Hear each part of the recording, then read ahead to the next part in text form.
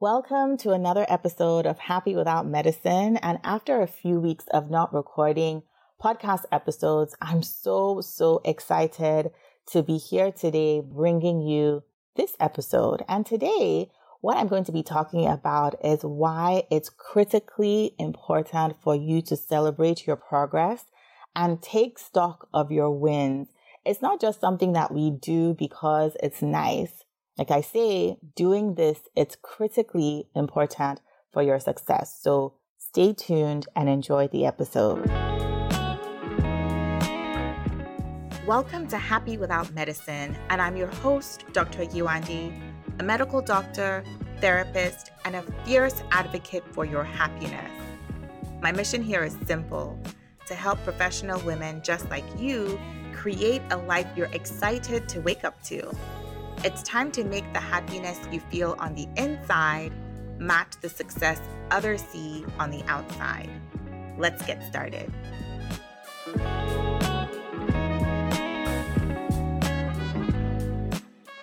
Do you keep a journal?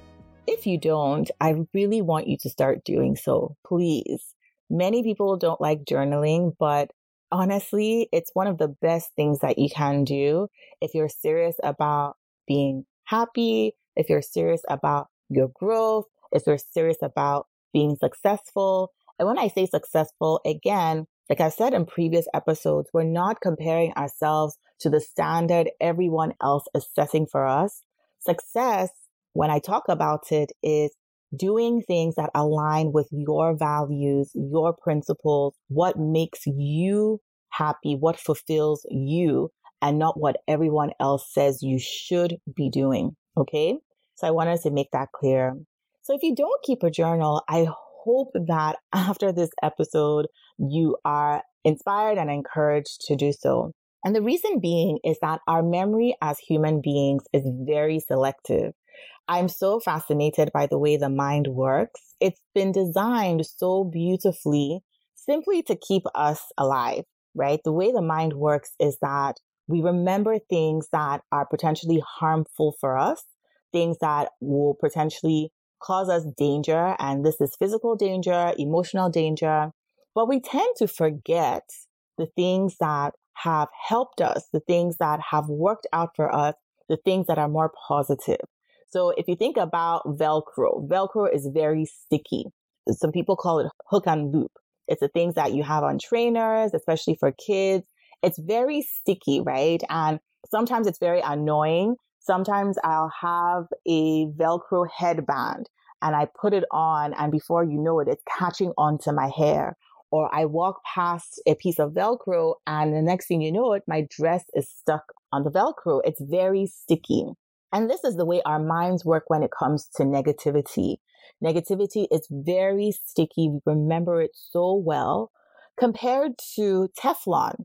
Right? Teflon is the stuff that is on non-stick pans. So you are maybe frying an egg or some vegetables, and you don't have to worry about the food getting stuck on your pan because there's that non-stick layer. Unfortunately, positive things that have happened for us are like Teflon. You know, they're here 1 minute and the next thing we've forgotten about them. And this is again because our minds are so tuned for survival.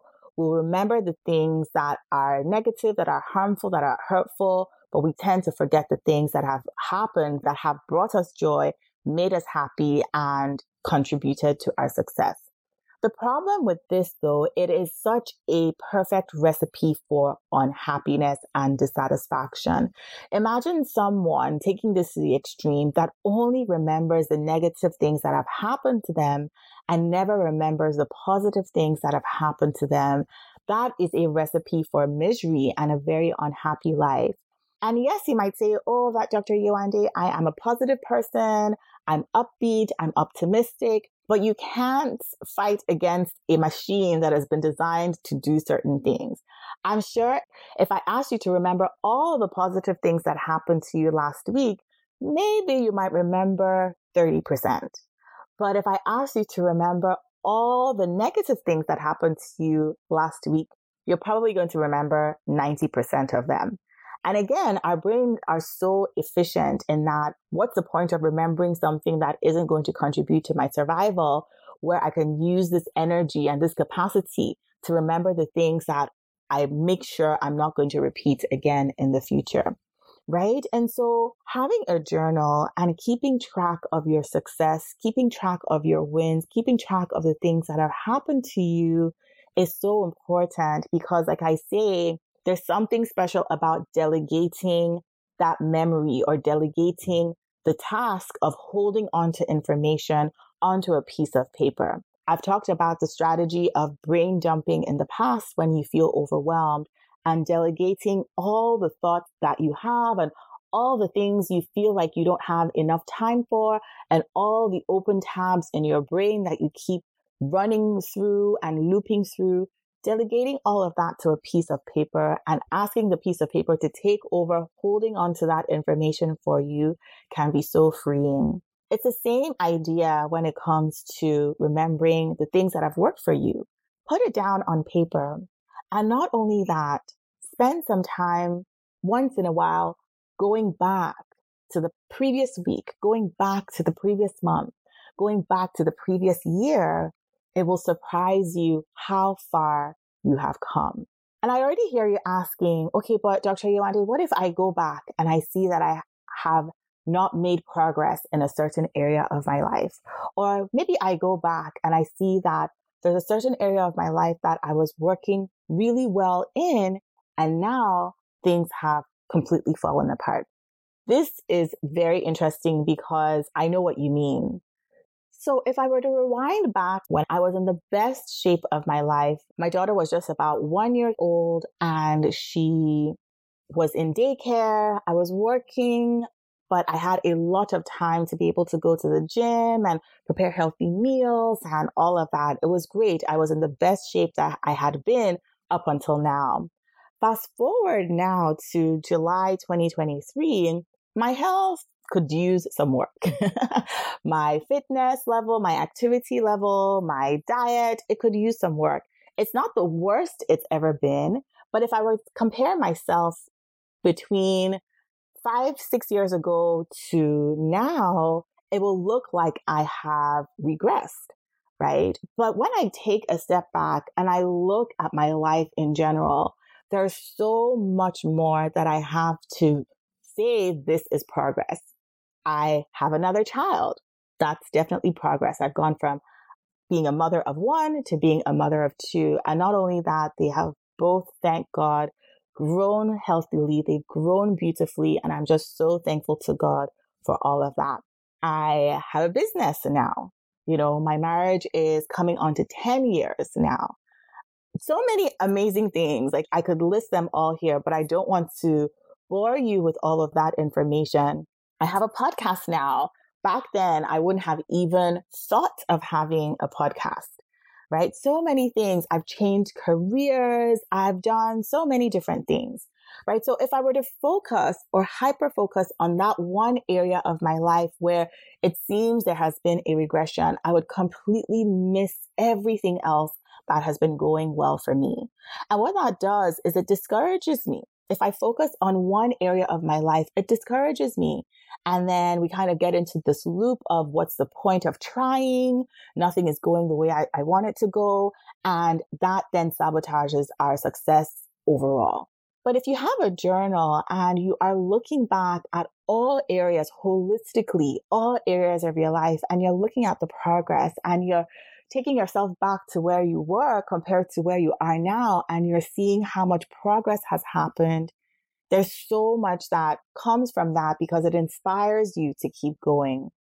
One of my favorite authors, Dr. Benjamin Hardy, and co-author Dan Sullivan, they wrote a book called The Gap and the Gain. And The Gap and the Gain has, risen to the top of one of my favorite books of all time because it describes a principle by which I love to live my life, which is looking at the glass half full, looking at a situation and asking myself, how is this working for me? Even the negative situations, how is this working for my benefit? How is this working for me? What am I learning from this?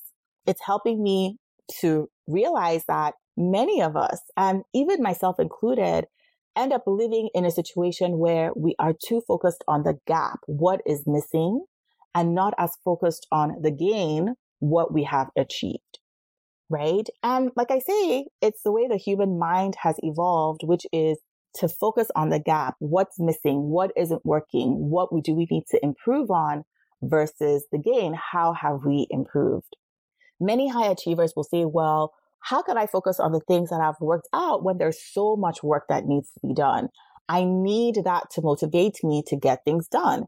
If I focus on the things that I have accomplished and celebrate all of that, I'm not going to have the motivation to get things done. But I want to push back and say that you're telling me that the only way to get things done is to focus on the negativity. And maybe you will get things done that way, but it's not a fun way to live. I'm going to offer that you can still be very productive by focusing on the things that have worked out, by celebrating that, acknowledging the shortcomings, but not dwelling on them and taking away from the entire picture by hyper-focusing on the things that have not worked out. I'm hoping that this episode is going to encourage you to do two things. Number one, invest in a journal. I have gotten all sorts of different journals, exercise books, notebooks from the dollar store. It doesn't have to be fancy. It just has to be functional, right? I want you to get a journal. I want you to start writing down things that have worked out for you over the past week. Try to do it on a daily basis because, again, the mind is like Teflon when it comes to positivity. It'll forget. And just write them down, and spend some time going back and seeing your progress. There's something beautiful about documenting your journey by writing it down and then going back and reflecting on how far you've come. Will you be tempted to look at your shortcomings? Of course. And I'm not saying be completely oblivious to them or ignore them completely, but don't hyper focus on them such that you're completely distracted from the things that have worked out for you. All right. So get a journal, document your progress, and see how much more fun, how much more enjoyable, how much more light and exciting going for your goals and achieving your goals and working towards your success will be compared to the stressful, tense, frustrating, unhappy way that many of us have worked towards our goal up until now. All right, I hope you found this episode helpful. If you did, be sure to share it with a friend. And as always, remember that I'm here fiercely advocating for your success and your happiness. Bye. Thank you for joining me, Dr. Yewande, on the Happy Without Medicine podcast this week. If you enjoyed this episode, I would so appreciate it if you could give it a review on Apple Podcast because it helps Happy Without Medicine pop up when other women are searching for ways to find their happiness again. And visit happywithoutmedicine.com to view the complete show notes and other resources mentioned in today's episode. I'll catch you next time.